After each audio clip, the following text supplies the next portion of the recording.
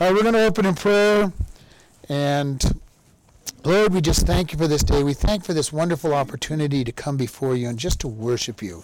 Lord, we do thank you for your wonderful grace that reaches us and allows us to be able to be in your presence, that you give us all that we don't deserve because of your grace. And we just thank you for that in your Son's precious name. Amen. Colossians chapter 4, starting at verse 5, and we're going to read 2 verses today. Walk in wisdom toward them that are without, redeeming the time. Let your speech be always with grace, seasoned with salt, that you may know how you ought to answer every man. So here we are. We're getting ready to wrap up this book in the next month or two.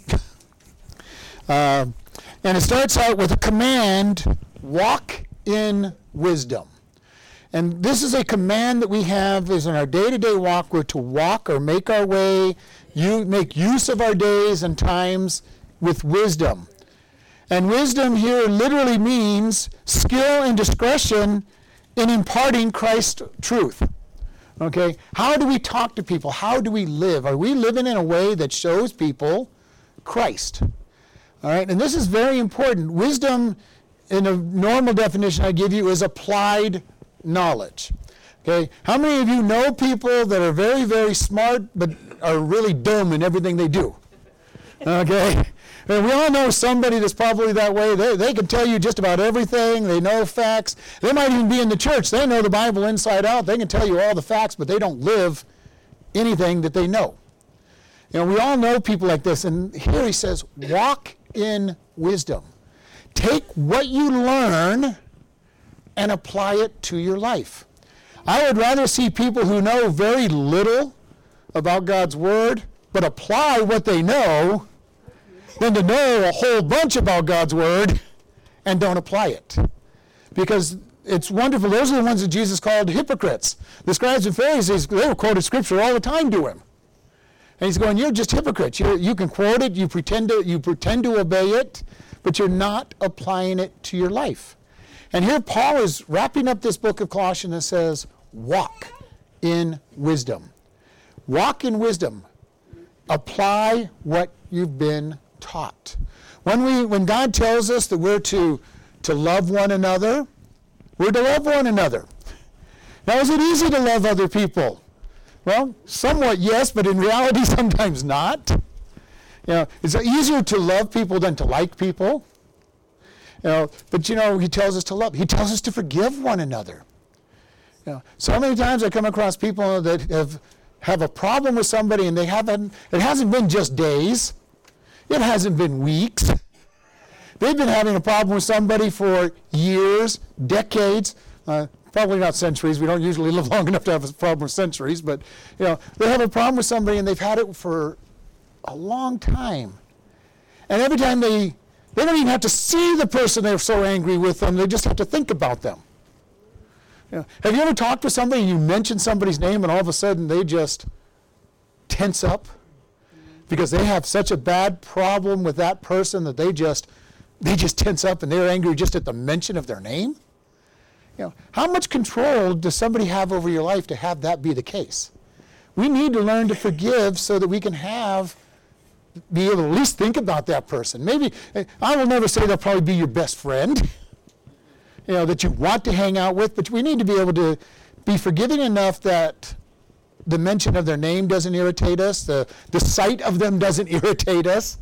Again, they may never be your best friend, but forgive them. Forget about your anger toward them. It's very important on that. And it says that we are to walk in this integrity, this uprightness. Now, where does the power come for this kind of walk? It comes from God. We cannot walk in the integrity and wisdom without the power of God. How do we get the power of God? We ask Jesus to be our Savior. He comes and indwells us, and He changes us. The power of His changing being is amazing. And those of you who know that know exactly what I'm talking about. You turn over your problems to Him, and He gives you the power to get over them. He gives you the power to forgive people. He gives you the power to love them. He is the one that does that. In Psalm 8:2, it says that he ordains the strength to be his followers. God has given us the strength. He wants to give you the strength to do this stuff. We sang about God's wondrous grace. And we've talked about this. The word grace is not just something we say before we eat. It's not just somebody who walks around in a nice, smooth, poised way. It literally, in the way we use it in church, is God giving us what we don't deserve. He wants to give us the strength to walk in his ways. Now, usually we kind of go, God, I like being mad at this person. I like being unloving. I like doing what's in the flesh. And God said, well, if that's really what you want to do, then you can do that, but I've got strength for you to live in victory. You know, I talk to lots of people. They all want to live in victory, but they don't want to do what it takes to be victorious, which is surrender to God. Surrender to the Father to be victorious, and he gives the strength. In 2 Corinthians 12, verse 10, it says that he gives, his grace is sufficient. His grace is sufficient. When we fail, when we do not walk the way he wants us to do, we go, God, I'm sorry. And his grace comes along and says, I've got the strength for you to get through. His mercy gives us the way out of the problem. But he wants all those things to be there.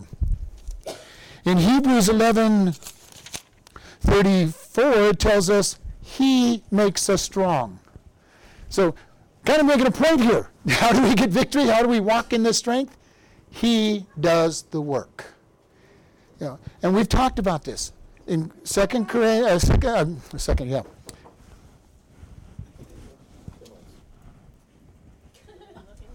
Somebody's knocking back there. In Galatians 2:20, we're told, I am crucified with Christ. My flesh is to be crucified, and God lives through me. He gives me strength. He gives me the power. He gives me the ability to love. But it's all because of him. John 15:1-5. I want to read that one, those verses. John 15:1-5 says, I am the true vine, and my Father is the husbandman. Every branch that is in me that bears not fruit, he takes away, and every branch that bears fruit, he purges it, that it may bring forth more fruit. Now you are clean through the word which I have spoken unto you. Abide in me, and I in you, as the branch cannot bear fruit of itself, except it abide in the vine, nor can you, except you abide in me. I am the vine, and you are the branches. He that abides in me, and I in him, the same brings forth much fruit. For without me, you can do nothing. Most important, how do we live the Christian life? We get ourselves attached to God. And without him, we won't live. And this is a great picture for anybody who likes growing plants. I've already told you I have a black thumb. If I touch plants, they die. But I'm familiar with some of the principles you're supposed to do with plants. One of them is if you're trying to grow cucumbers, say, and you cut the vine off the root, that vine is going to die. Even if it had a cucumber sticking on the end, it will die. All right. Another thing I've been told is that if you take off the extra flowers, you get bigger fruit. Okay. If you're trying to grow cucumbers and there's 10 flowers on it, if you want big cucumbers, you take off a few of the flowers and get bigger fruit.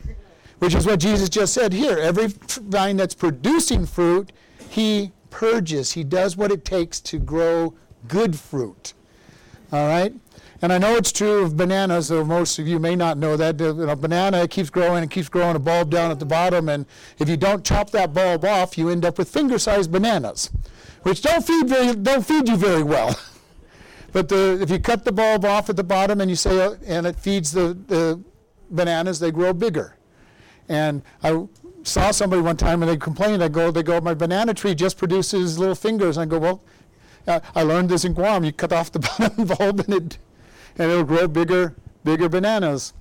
So this is what Jesus is saying. If we're not attached to him, we're dead. We will not grow. We will not produce anything without being attached to him.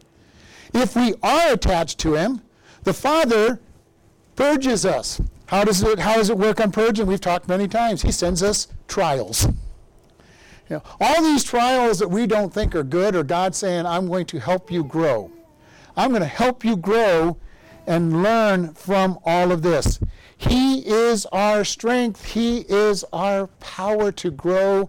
He is our very life when he fills us. Why are we walking in wisdom? This verse tells us, for those that are without. In other words, the non-Christians, maybe even backslidden Christians. Our goal of living a life of Christ is so people will see Christ in this world. How many of us have the advantage of the disciples? The disciples walked with Jesus for 4 years. And yet, they didn't fully understand anything that was going on until the Holy Spirit came in them and reminded them of all that they had seen. How does the world see Christ in our day? They see it through us. They see us with our joy, our peace in the situations we go through. They see him in the way we love one another and love them. They see him in the way we're patient with one another and that we show grace to one another. When we're attacking each other, they look at us and say, well, you guys are no different than everybody else. If we break up at every little problem that comes our way, they're going, well, what do you have that I don't have? But when you walk through your trials with God's peace and his grace, and you may not smile all the time, but generally you're in a fairly good mood, and they look at you and they say, you're different. You have something that I want. Can't tell you how many prisoners have come up to me over the last year and a half and go, why are you always in such a good mood? Why are you always doing this? And I go, I love that question. Let me tell you why. Amen. Let me tell you what I have that you don't have. And get to tell them about the gospel of Christ. Are you living in a way that draws people to say, I want what you have? Or does your life basically tell everybody, I'm just like you and don't have anything that you want? How do we do it? We tie into Jesus. We become rooted into the root, and he gives us life. Then the last thing he says is redeeming the time. Now we've talked about this. Redeeming means to buy back, to purchase back. Redeeming the time. How many of us have gone a whole day without ever thinking we have had a divine appointment? We didn't see anybody to talk about Jesus to. And I've shared with you, when I do my day right, I've read my Bible, I'm singing, I'm praising God as I cross the yard to my office. I'm in the right frame of mind. I'm thinking about God. When I have a day like that, it's amazing how many people I get to talk to about Jesus. Because I'm focused on him. If I have a day where I'm just having a bad day and not thinking about Jesus and everything, I get to the end of the day and go, God, I haven't talked to anybody about you. How come you didn't send anybody my way? And when I do that, he kind of reminds me of all the different people I saw that should have been talked to. Should have been talked to. Much of our day in our walk with God is, where are we with him? If our minds are focused on this world, the flesh that's going on around us, we're not going to talk to anybody. We're not going to have a good time. We're not going to talk to people about Jesus because we're not thinking about him. If I'm thinking about him, it's amazing how many divine opportunities pop up. People cross your path that just ask the right question that leads into a conversation about Jesus. Or they make a comment about you, then ask you why you're in such a good mood. I love it. I love going to work and everybody's going, oh, it's Monday. I go, I just love these days. It's wonderful to come and be able to have another day with God. And they look at me like I'm a nut, but that's okay. I am. I know that. We are a strange people to the world. We really are, and we need to be able to understand that. We are strange to the world because we don't think the way they do. We don't act the way they do, or we're not supposed to think and act the way they do. Sad thing is, many times we do think and act the way they do. But he says, I am in you. Your flesh has been crucified. You're to think differently. You're to act differently. The things that the world think are funny should not necessarily be funny to a Christian. I do not enjoy listening to most comics because what they make fun of is what God says is very serious, and it's not funny to me. Even some Christian comics make fun of things I don't think should be made fun of. But they're at least easier to understand because they're not making fun of as much. But what is funny? What do we find funny? What do we find normal? Have you looked at your life as you've been walking with God and seen that what you think is normal changes over time?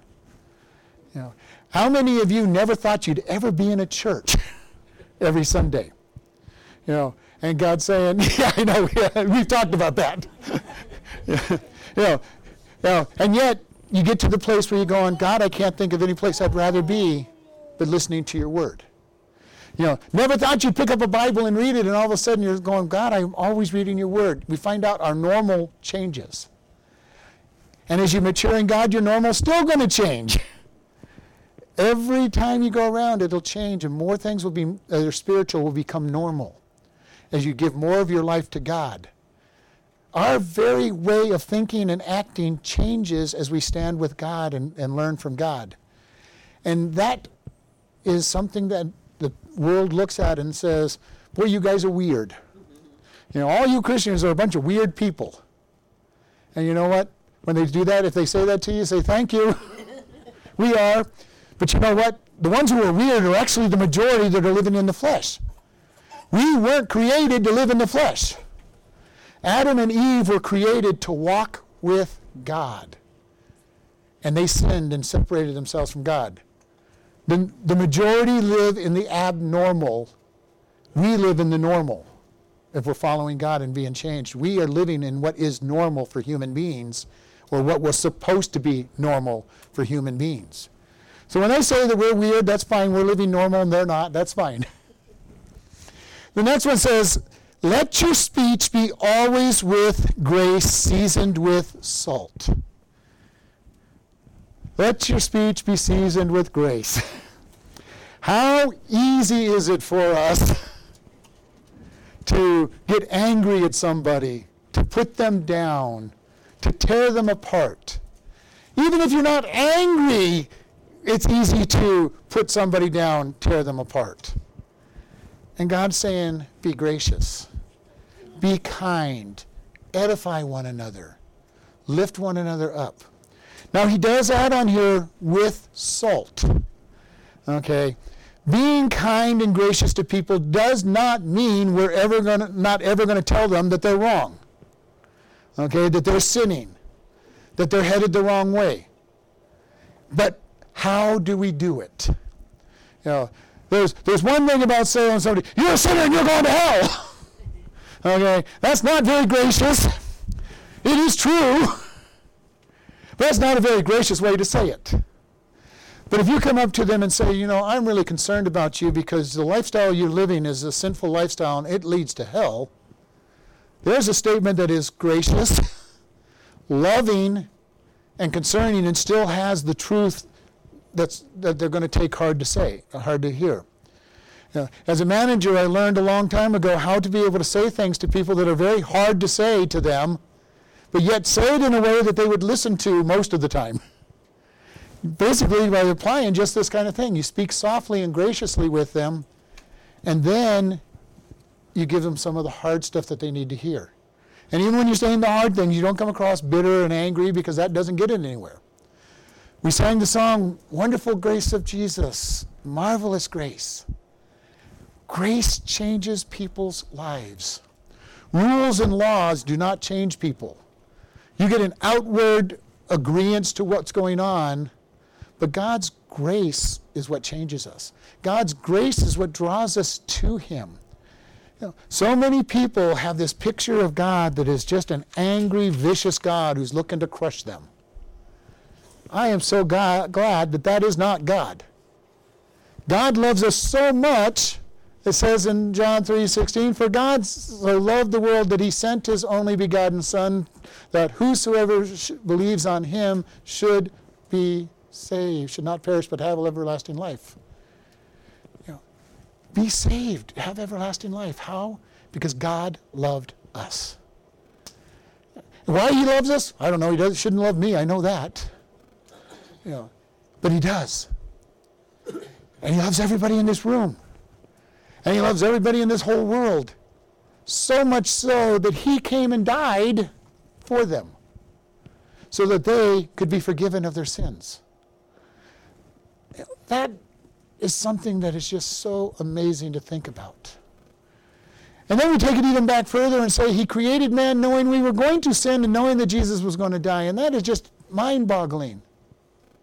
To know that that's how much he loves us, that he created us so that he would have us anyway.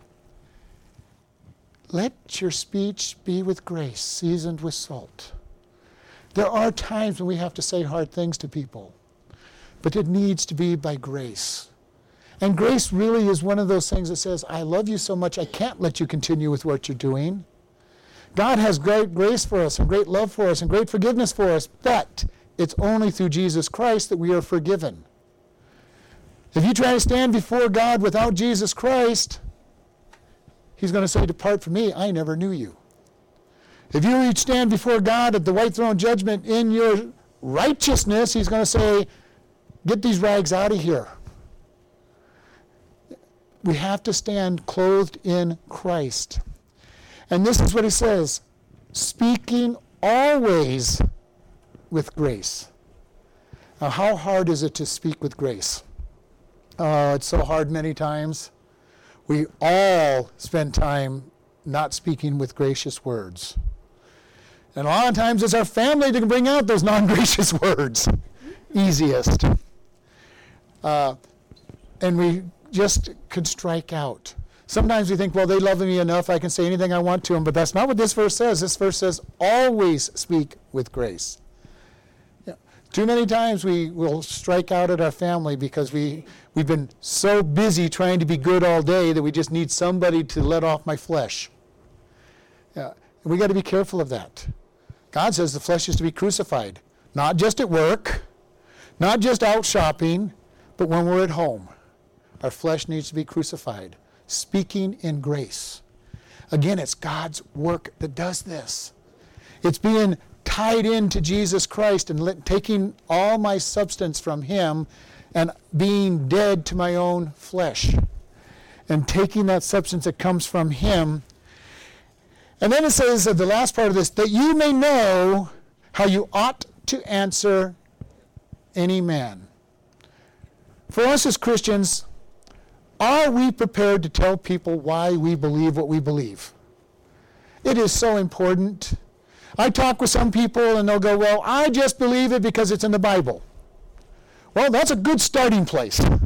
Okay? If you're not going to be anywhere else, at least believe it because it's in the Bible. But you know what? It's not true because it's in the Bible.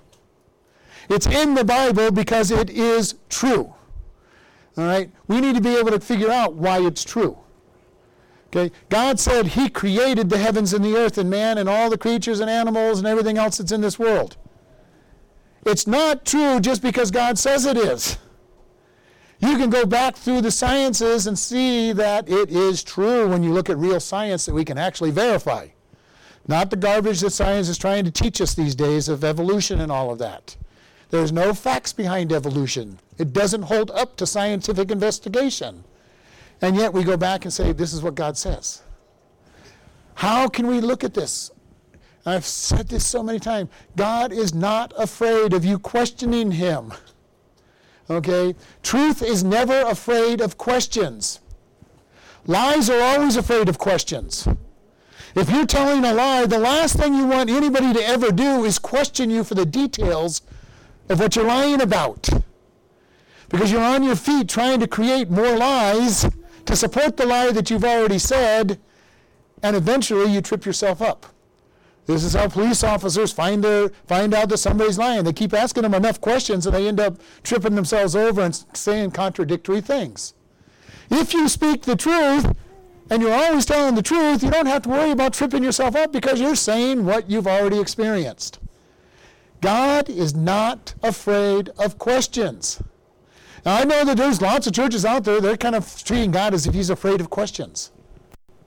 You know, God is perfectly able to defend himself. He's perfectly able to express the truth of who he is. We need to just be able to go out and say, this is true. It's in the Bible because it's true. It can be examined. It can be checked out. It's been amazing how many people that have gone through to say, I'm going to disprove Christianity. Okay? And they go out to disprove Christianity, and what do? They end up becoming a Christian.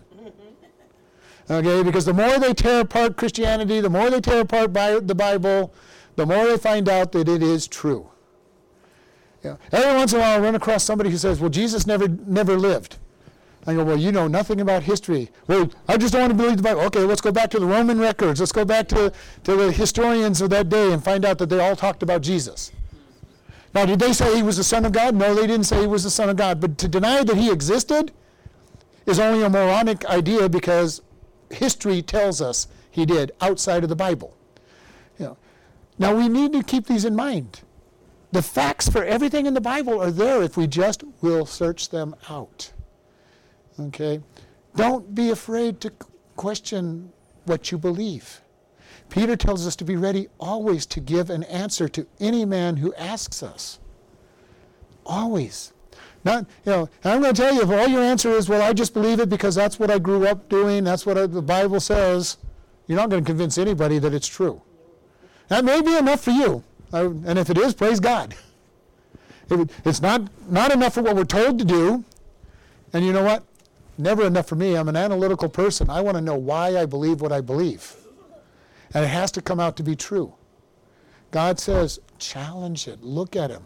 Isaiah says, come now, let us reason together. Though your sins be as scarlet, they shall be white as snow. Are we looking to reason with God? God is ready to reason with us. He is not saying just believe it. Just believe. Usually when somebody's telling you just believe, they'll end up attacking people who disagree with them because they have no stance to believe in. We are to be ready to give that answer. When somebody goes, well, you're just such a strange person, how can you be happy all the time? How can you stay calm in the middle of the storm? Let me tell you all about God. Let me tell you about the God who gives me the strength to be joyful. Let me tell you about the God who gives me the strength to make it through the storm. Let me tell you about the God who provides all my needs. And then you just share.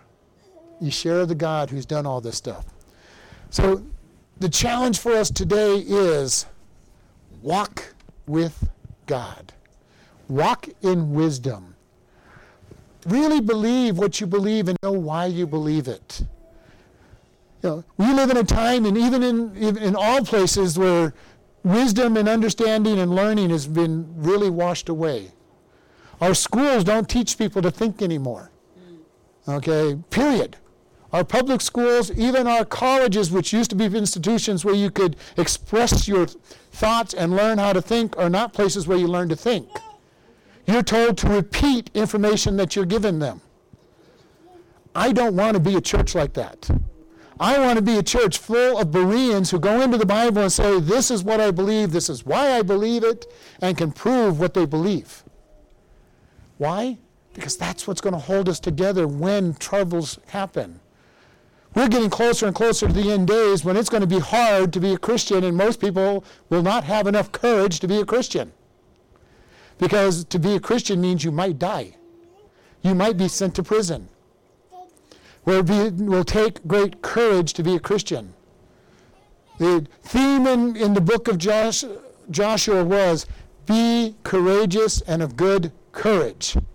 Over and over, God kept telling Joshua, be courageous, be of good courage. In our day and age, we need to be telling Christians, be of good courage. Because Christianity is not for wimps and sissies. It's for real men and women who are going to take a stand for God. And we need to be able to do that. Walk in wisdom. Your speech with grace and salt. Ready to honor God in all things. Giving an answer. And we're going to close in prayer. Lord, we just thank you for this day. Lord, if there's anybody listening to this online that doesn't know you, or even in this room that doesn't know you, we pray that today is the day that they will come to you. Today they will recognize that they're a sinner in need of a Savior and confess their sins to you and ask you to come into their heart and repent. Lord, for those of us in this room and those listening that are Christians, we ask that you strengthen us, make us ready always to give an answer for you, to really know what we believe and why we believe it. And we just thank you in Jesus' name. Amen.